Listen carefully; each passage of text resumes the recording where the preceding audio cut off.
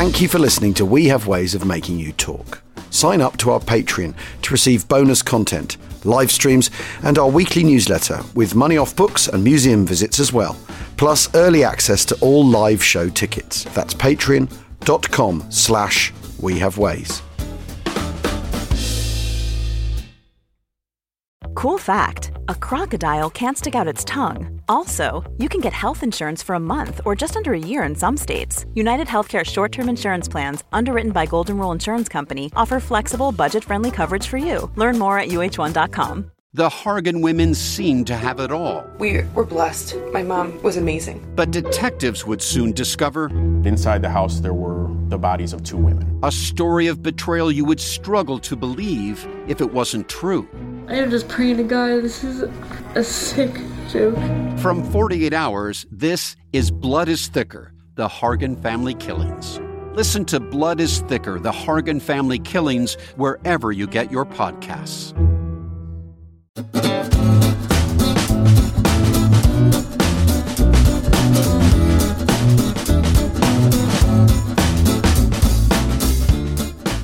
Achtung, Achtung. Welcome to We Have Ways of Making You Talk with me, Al Murray, and James Holland. And we're delighted to be talking to someone from the other side of the Atlantic. After all, we had a very good week of Thanksgiving podcasts, and we couldn't fit our next guest into that week. So here she is anyway, because she's absolutely fantastic. James, who are we talking to today? Today, Al, we are talking to Sarah Kovner, and particularly pleased that Sarah's joining us today because she's done an awful lot of work onto the experience of being an Allied prisoner of war of the Japanese, which all we really know is that it was a hellish thing to be. But it's also good because you and I, we're a bit guilty of being slightly West-centric in our bias. Ever so slightly. Ever so slightly. And we're always saying, God, we must do more on the Far East and war against Japan and more about Burma and more about the Pacific and more about everything war with Japan related. And here we are. Yeah. We've got Sarah on board and she can sort of, put us right on that to a certain extent. Welcome, Sarah. Thank you for joining us. Now, I'm right in, I think I'm right in saying this. There's a lot of received opinion about the experience of Allied POWs in the Second World War. In this country, we have very much been fed via films like Bridge Over the River Kwai and things like that, very much a clear picture of what happened to Allied POWs. And with that goes an explanation, which is Japan was in the grip of a sort of Bushido cult idea, that there were warrior ideas about surrender being a disgrace, and therefore that's why prisoners of war were treated so badly. Am I right in thinking, A, that's way too simplistic, and B, there's probably B, it's maybe even wrong? Well, I think you're correct in saying it maybe is too simple an explanation. I wouldn't say it's completely wrong because certainly terrible things happen to people in places all through East Asia and Southeast Asia, but I think it's too simple, and that's what I argue in my book. Yeah. I mean, what sort of strikes me is just the sort of extent of those that were killed. I mean, if you were a British or American prisoner of war, I mean, this obviously does not apply to Red Army prisoners of war, but if you were British or American and you were in captivity at the hands of the Germans, chances are you're going to be fine. I mean, very, very few people died in captivity. Very, even with the kind of the death marches at the end of the war and all the rest of it, the long trek. But if you were Australian, your chance of getting through was kind of, I think, more. I think you've written that more Australians were killed in captivity than were killed in combat, and it sort of rises something like kind of you only had a kind of sort of almost 50% chance of survival if you're American. I mean, that is terrible, isn't it? Yeah, that's right. And as you just said, it's even more striking for Australians, which is why the captivity experience is such a great experience for them in recounting the war. When I say great, obviously, I mean important part of understanding their war. But what was so interesting to me is, as you led by saying, that so many people died, but it's not quite as simple as you say, because because the experience really depended on where you were held captive, where you were taken captive, and so that's what I'm interested in exploring through my work. So there isn't a uniform Japanese approach to how they treat the prisoners of war. Then is that what you've found? Yeah, so that's exactly what I did find. Because like you, I was much more I knew much more. I was way more familiar with the Bridge on the River Kwai, or this movie or kind of experience, or Unbroken, which is a book that's quite famous in the United States, and it's also a film directed by Angelina Jolie. But in fact, this wasn't a universal experience. There were prisoners held in camps. Korea is probably the best example of this, where the experiences weren't that way. And so what I was really interested in is, why was it the case that some people were treated better than others? And I mean, after all, as you said, if some people's experience of captivity wasn't so awful, then it can't be the case that there's a simple uniform explanation for captivity. Yeah, absolutely. And after all, the Japanese, the holding Allied prisoners of war is only one part of the picture, isn't it? Because they've been fighting in China for the best part of a decade, haven't they? So there's whatever's going on there. There's all of Indochina that they've invaded and captured. And I mean, as James says, we're very Western centric. I mean, I don't know, for instance, in Vietnam, for instance, what the Japanese did. Did they displace the ruling class?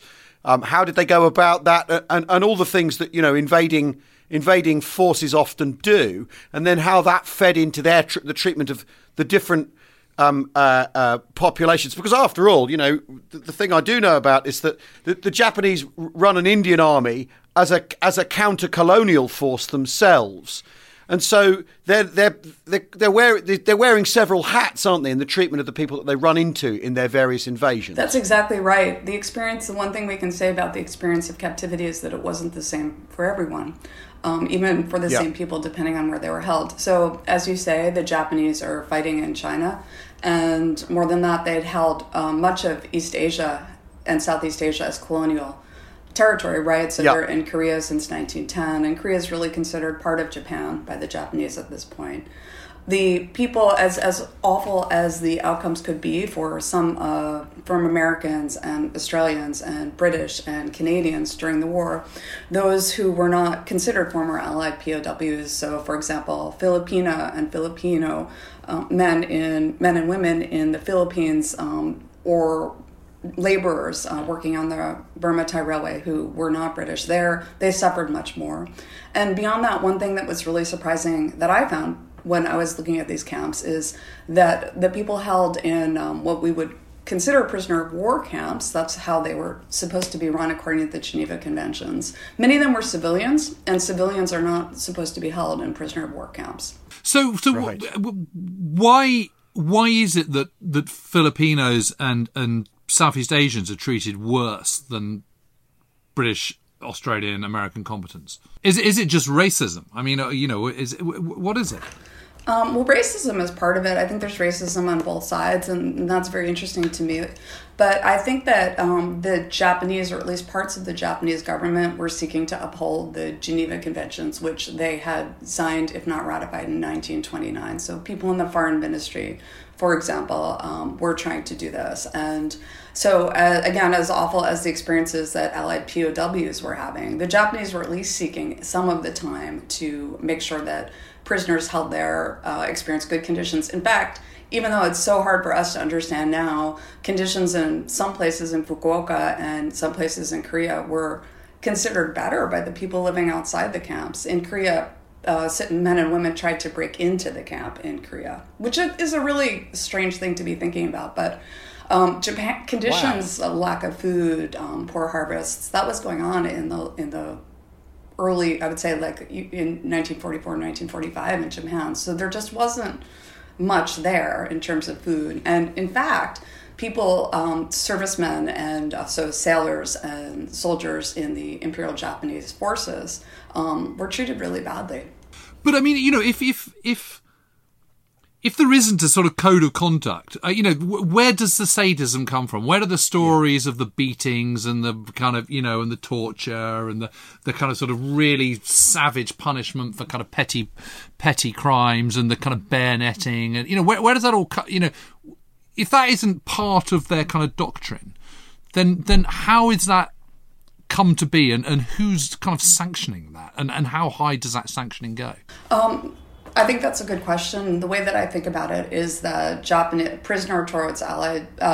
policy towards allied prisoners of war was made at several levels. There's the top level of the government, right? What's their policy? And then there's what's going on the ground, and what happened to any particular captive was the person in charge of a particular POW camp was the military commander in charge of that area. And as the military commander, what they're trying to do is win the battle, not take care of the captives. And then on the lowest level, you have the people who are responsible for taking care of, or watching really, rather than taking care of the captives on the ground, so guards. And one thing that is important to think about, for me at least when I think about guards, is that's a really low status job in the Japanese Imperial Army, as it is in most armies. And so who do you put in the low status job? You put your colonial man. And in the case of, so that's like the Koreans or Taiwanese. And so these people were not treated very well by the people above them. They had very little training. In fact, the Korean guards, who are mostly sent to working in Southeast Asia, are told to, this is where the racism comes in, or at least part of it, are told to treat captives with physical violence because that they're the people above them. And, I think earlier we talked a little bit about Bushido, right? And Bushido is something that changes over time. The ideology of Bushido changes over time as the military education works in the Japanese army, and so this is I'll just leave it there.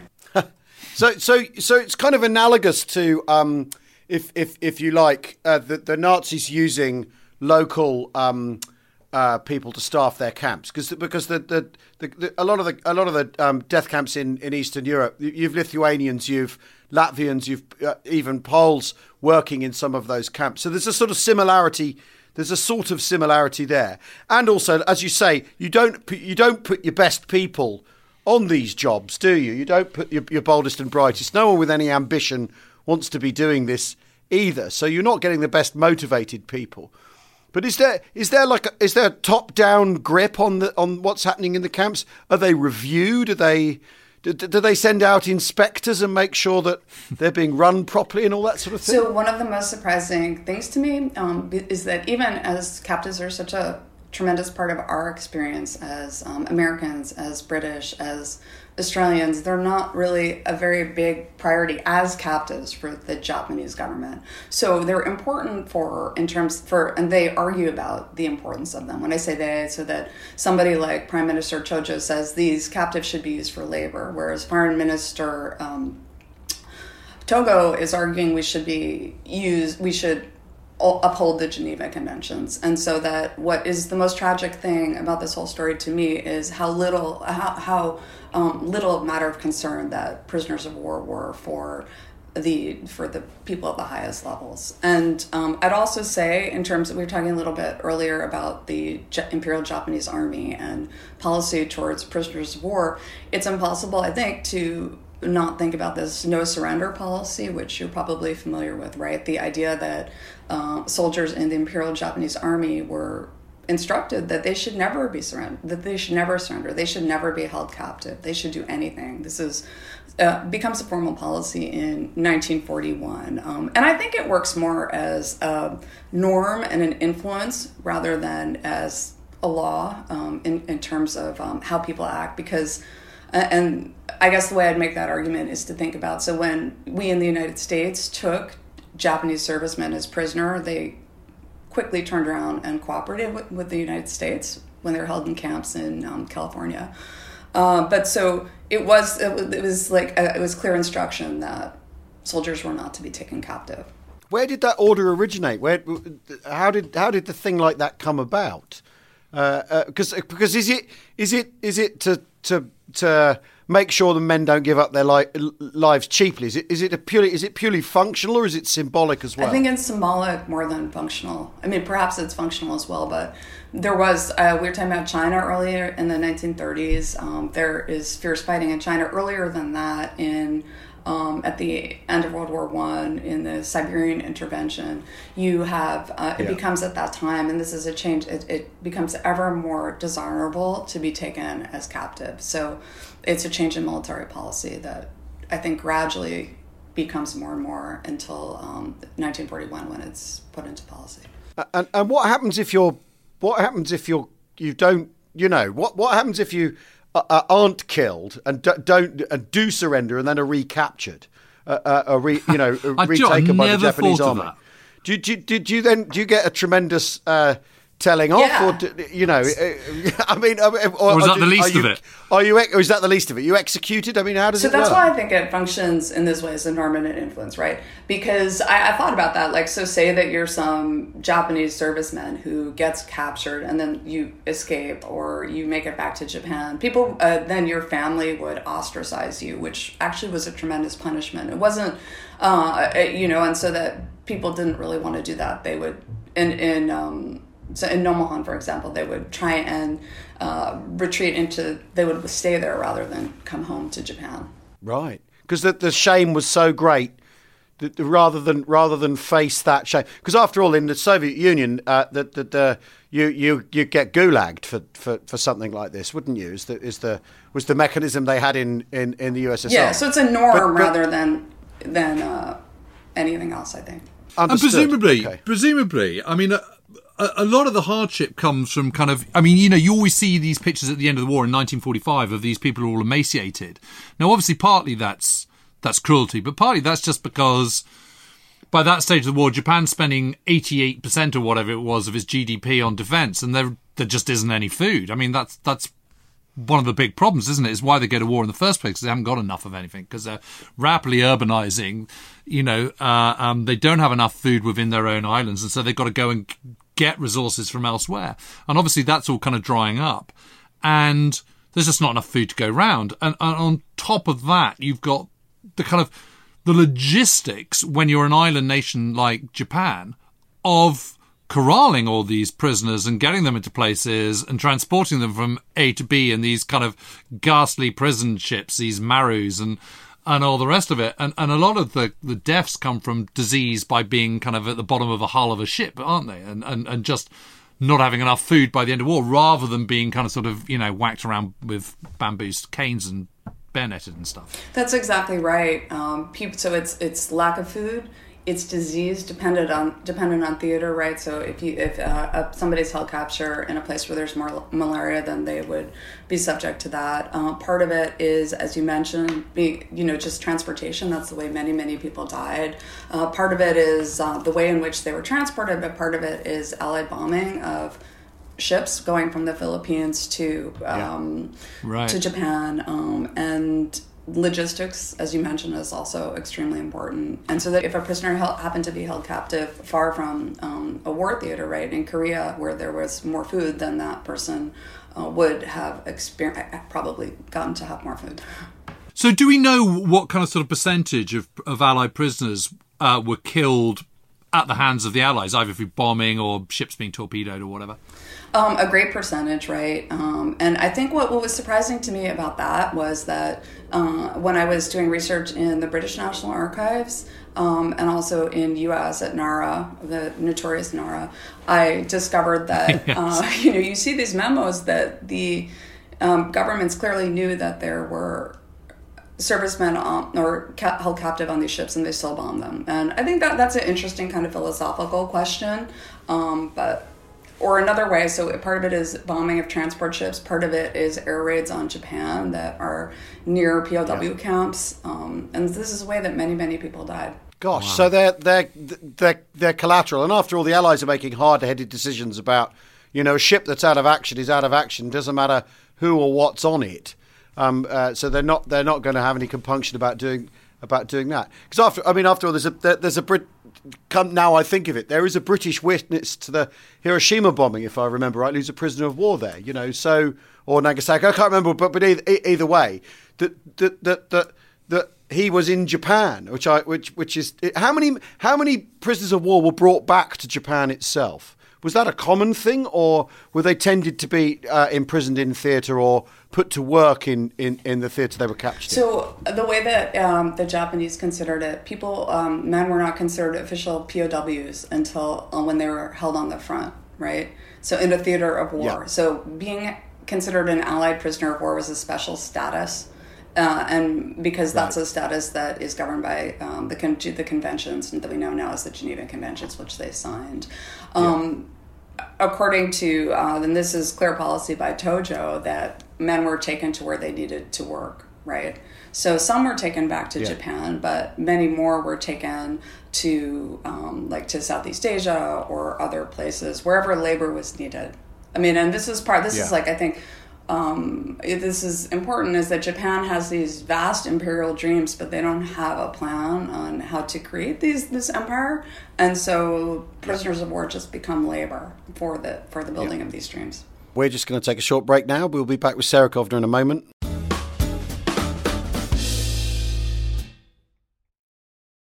Hi, I'm Daniel, founder of Pretty Litter. Cats and cat owners deserve better than any old-fashioned litter. That's why I teamed up with scientists and veterinarians to create Pretty Litter. Its innovative crystal formula has superior odor control and weighs up to 80% less than clay litter.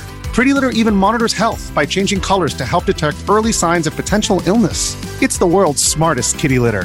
Go to prettylitter.com and use code SPOTIFY for 20% off your first order and a free cat toy. Terms and conditions apply. See site for details.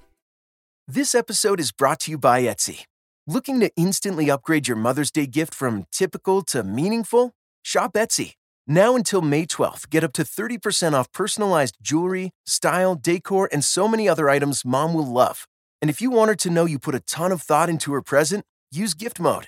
Gift Mode on Etsy takes the stress out of gifting so you can easily find well-crafted, original, and affordable pieces from small shops.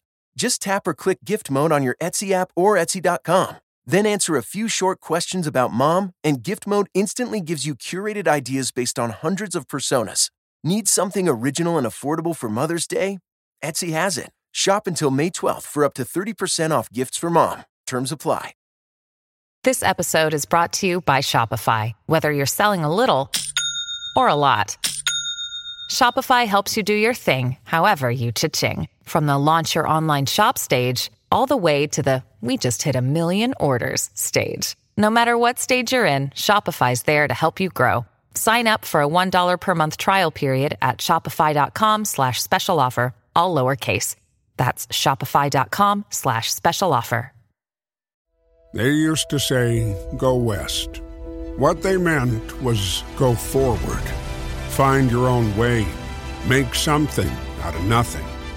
It can be tempting to take it easy, but discovery doesn't wait. So this summer, see what it means to make the most of dawn, dusk, and every minute in between. The truth lies west. Discover yours at TravelWyoming.com.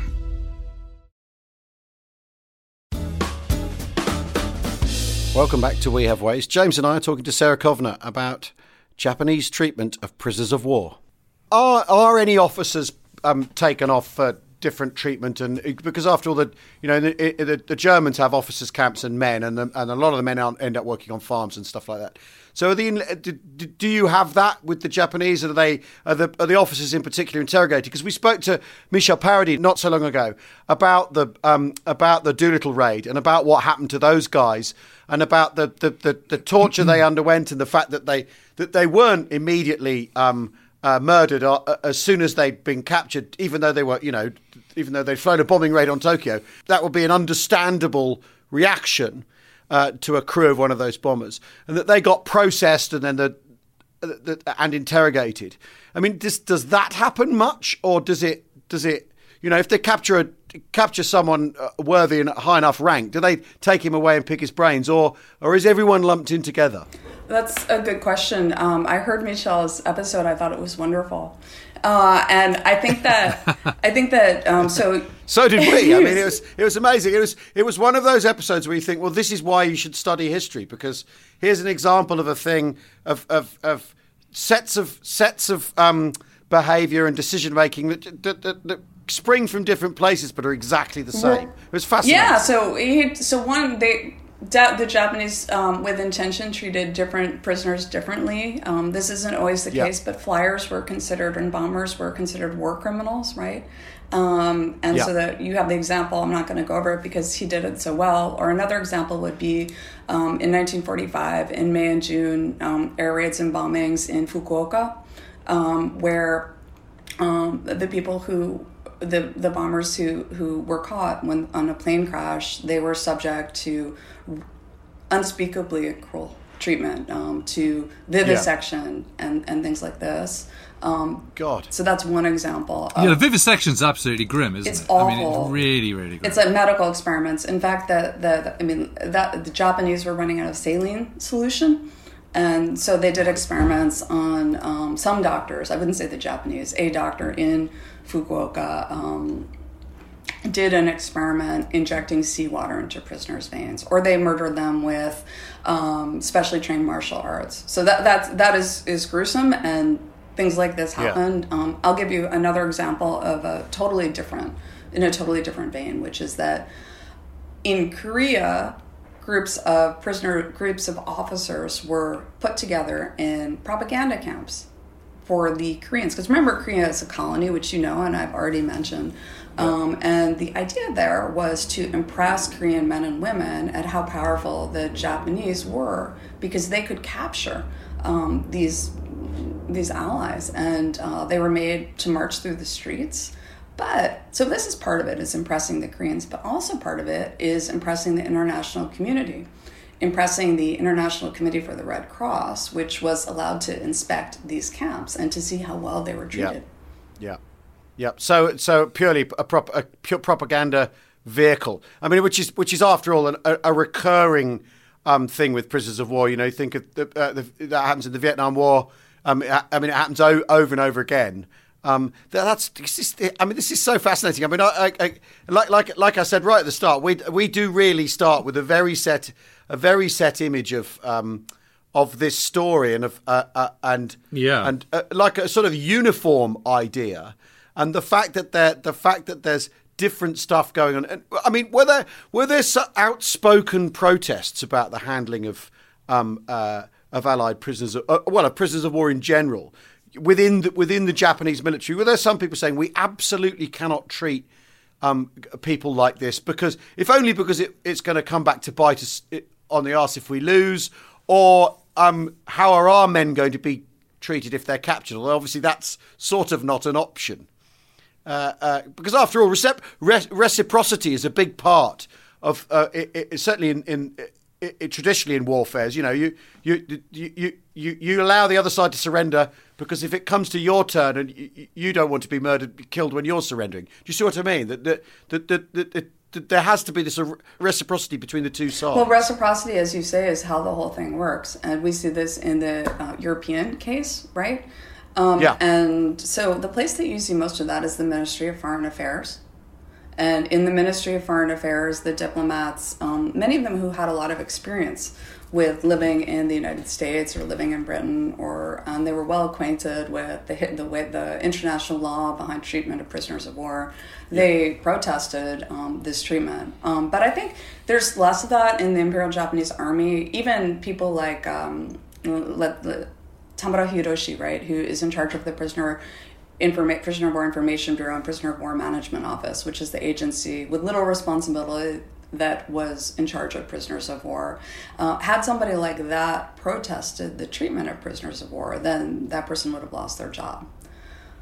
But on the same side, though, I think one thing that we don't hear a lot about is that the Japanese actually did court-martials of guards who were found to be behaving badly.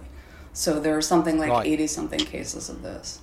But Sarah, the picture that kind of haunted my childhood was that of Len Sifley about to be executed, and this is an Australian serviceman for those who don't know. And you can see him. He's been blindfolded. He's on his knees, and there's a guy with a samurai sword, kind of, just about to whip up his head, and there's a kind of crowd of baying Japanese soldiers, and this wasn't as a prison camp, I don't think. I think, if I understand rightly, he was captured with a handful of others, and they were summarily executed before they even got to a prison camp. I think they were kind of interrogated first. So that was done by the military, and it is the frontline troops that are doing the crucifying and the bayonet practice and the beheading.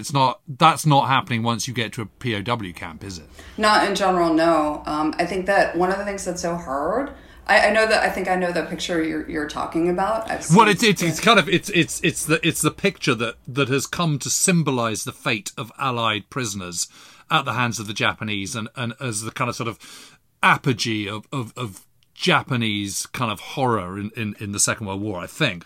And it's just, even if you look at it today, it's still a really, really shocking and horrible image. There's something so completely grotesque about beheading somebody, so especially grotesque. And I just remember as a boy, I had a schoolmaster at my school who had fought against the Japanese in Burma and used to tell us sort of stories over lunch, of his time in the jungle and all this sort of stuff. And we had little commando comics about all this stuff. So we had a kind of sort of a vision in our mind. And I remember kind of, as a very young boy, long before I was kind of particularly interested in World War II or anything, seeing this image and just being horrified by it. I mean, you're really kind of sort of quite haunted by it. And that was my bar for a very, very, very long time. So it is good to kind of dispel that myth and also kind of add a whole layer of nuance to all of this. But does that incident fit into the sort of heat of the front line that I think it probably does, doesn't it? That when there's been fighting and some of the Japanese guys' mates will have been killed in the fighting, and it's that I think there is an acknowledgement now. I think far more that does happen, and that sometimes units reach the point where they're not going to take any prisoners on this occasion because they're for a multitude of reasons. And does that incident probably fit into that pattern, or is it? I mean, it's the sword maybe that makes it stick out and appear so foreign and out of, as it were, an alien and out of time, if nothing else. Yes, because that's the fate of Anne Boleyn, isn't it? And various other people through history that we all studied at school. And here it is in kind of vivid photographic detail of something that's far more recent rather than something from the Tudor or Middle Ages. So what I'd say is that I think that there are interesting questions about why that picture came to be the dominant representation. How it came to be that people who had those experiences became the only voices, the ones that we hear. So that is really interesting to me. In fact, some of the narratives we're most familiar with here in the U.S. about the Bataan Death March were shaped by journalists rather than being the experiences that people had. At the same time, that happened, and we know that happened in several places. And I would go more with the idea that of the heat of battle. I don't know for sure, but I think I teach a class on war and captivity, and we've talked about this a lot where we look at POWs through time, and we see that even recently. People who are fighting on the front should not be put in charge of prisoners of war. Yes, well, I mean, we've had all sorts of scandals here with people in Afghanistan. And now Australian soldiers, and now the Australian SAS are experiencing exactly that kind of scandal too. I mean, it is difficult though, isn't it? Because after all, the Second World War has been portrayed, and for all sorts of good enough reasons, as a morality play in a simple way, hasn't it? That we're the goodies, they're the baddies, and the Nazis fit squarely into the latter category, as do the Japanese in lots of ways. And the prisoner of war story very much feeds that impression, doesn't it? Yeah, it does. I think that, and that's part of why I got interested in it, in this story. So about myself, I'm a historian of Japan. I was trained as a historian of Japan. I'm not like I've always been interested in World War II, and I wrote a book on the Allied occupation, which is adjacent to the war and important in that way. But actually, so as familiar as we are with it in the U.S., maybe the prisoner of war experience less familiar in the U.S., I think, than in Britain or in Australia. I think that I, as much as I had heard about it from older people, I had never heard anything about it in my Japanese history classes that I took as a graduate student or as a professor. It's just not something that we teach. And so I wanted to understand why that was. And I think that there's not much of a counter narrative towards the dominant narrative that we have of the suffering of prisoners of war. And I want to really emphasize that happened, right? But I'm interested in understanding why it was that happened, why this is the story that we tell. And so anyway, that's why I got interested in it, because I was like, where is this? How can I help? But Sarah, things like the Bataan Death March and the Thai Burma Railway and Corregidor and all the rest of it, I mean, you know, these places at that point, you know, the troops have just been captured. So they're being taken from A to B or put to work, sort of in the front line, aren't they? It's a kind of part of the war zone. Whereas once you go to a camp, you're in a camp. You're kind of away from all that to a certain extent.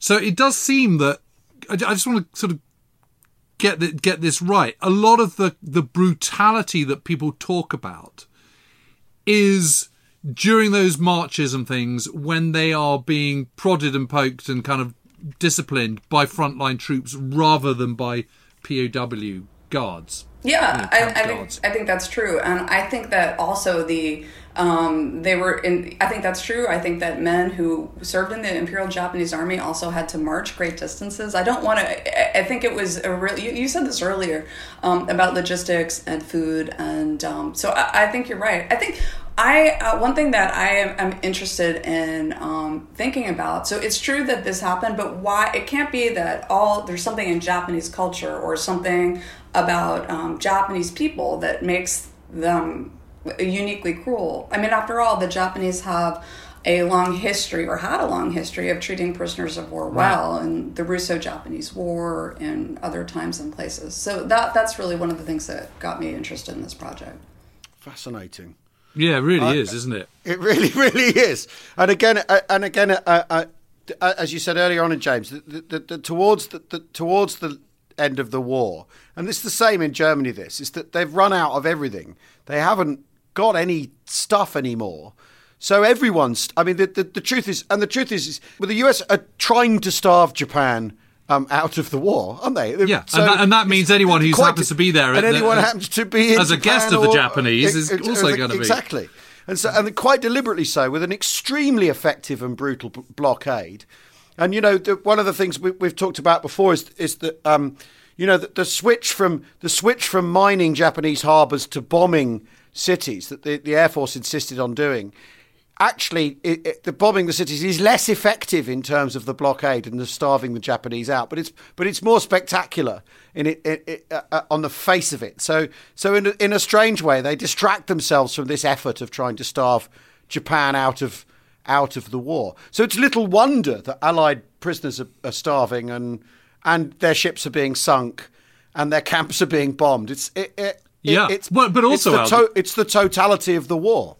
Yeah, but also, you know, if you're really, really short of food and everyone's starving, you're going to look after your own people first, aren't you, before a POW? I mean, that sort of stands to reason.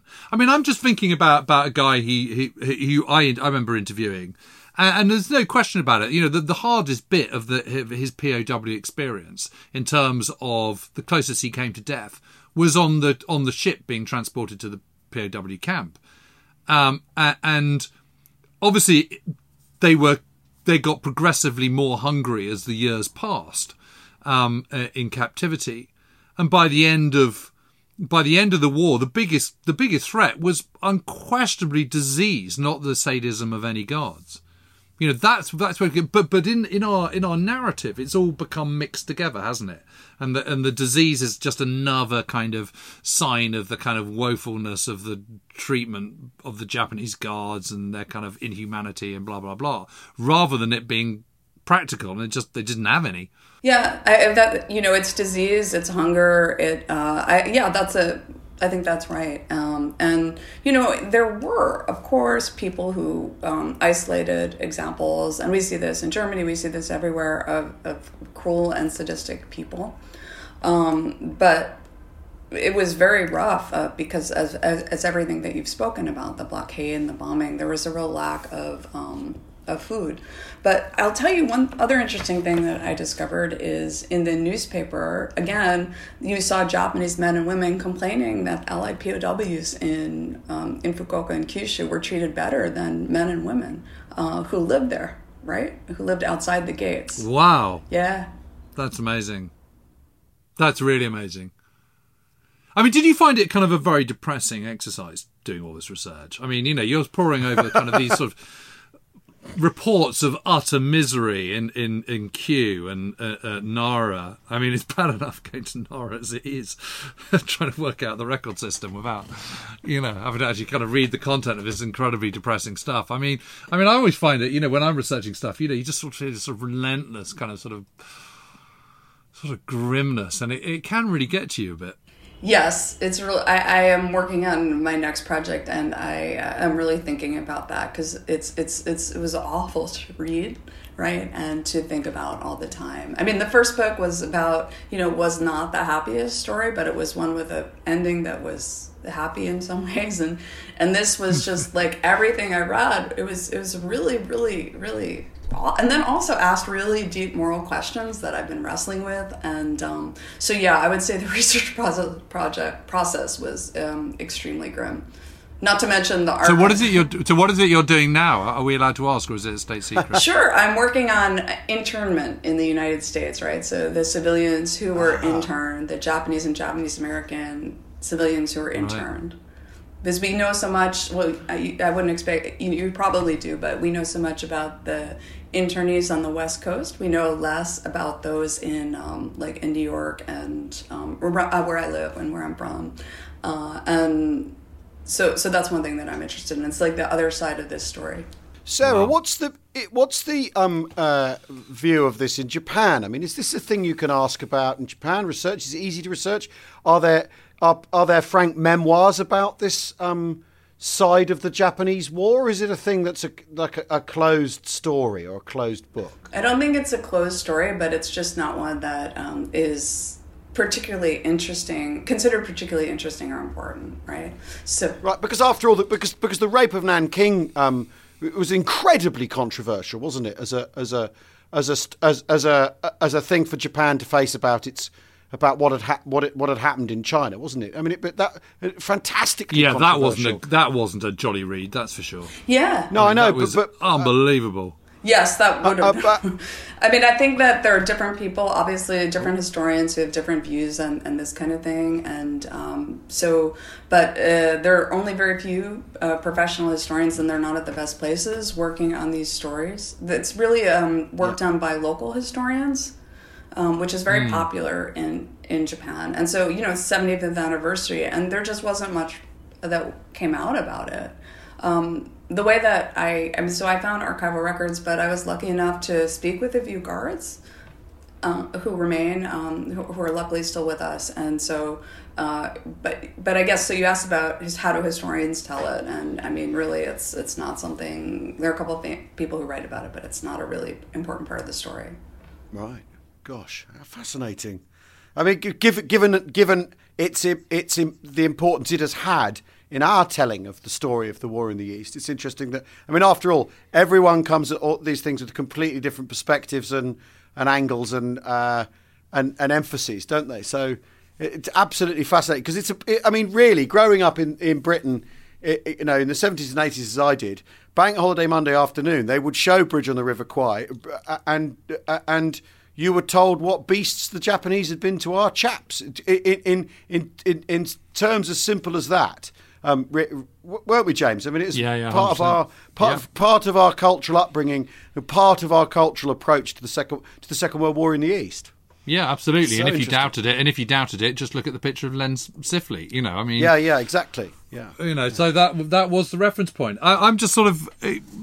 It's just so good to sort of get you thinking about all this, because actually a lot of what you've been writing about, Sarah, starts to all kind of completely add up and tick boxes and make a lot of sense. And you're what you've done so brilliantly is sort of disentangle kind of the myth from the kind of actual practical reality of it, which is, the two things are very different, and also separate kind of, what is happening kind of frontline in the jungles or, in the, at the coalface of the war to what's happening back at these camps. And there must, I know there was sort of hundreds of them, weren't there, all over the place. And as ever, I mean, this is always the thing that you see the similarities in the theatres and then the differences that where the emphasis lie and the different, because after all, both Germany and Japan, I thought it was really interesting what you said, that they have this dream of an empire, but they don't really have a plan. And I think you can apply that to Germany as well. That they have this idea that they want this empire, but the moment you push into what Hitler's ideas and plans actually are for the thing, they're all completely ridiculous.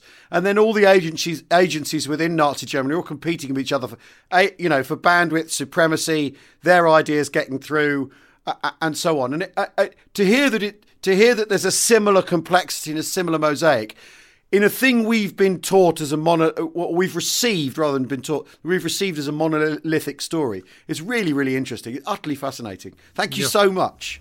Yeah, no, thank you. So every day's a school day. Oh God! Someone joked on our Twitter feed the other day that gradually, by listening to the podcast, they were picking up a master's degree in military history, and I feel the same. My head is expanding. My global understanding of this thing and the different perspectives and the onion peel of the Second World War is the mosaic. It's never ending. The pieces in the mosaic. Your podcast is terrific. I love it. Thank you so much. Oh, you're saying one thing. You can come back. You meant to say that at the beginning. Well, but I really think it's great. Oh, thank you very much. Thank you. Well, thanks for joining us, Sarah. And thanks for listening, everybody. See you all soon. Cheerio. Thank you. Cheerio.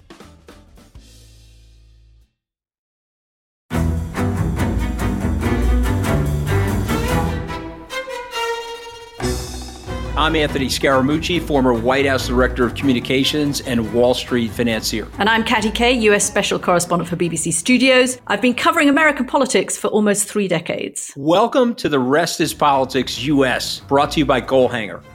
Go on, tell us, were those donations you made, like Obama in 2008, was that idealism? Were you hoping to get something out of these campaigns that would serve your own business interests, for example? So I think this will either make this podcast incredibly successful, Katty, or people will be horrified and they'll shut it off right now, because I'm going to be very real with you.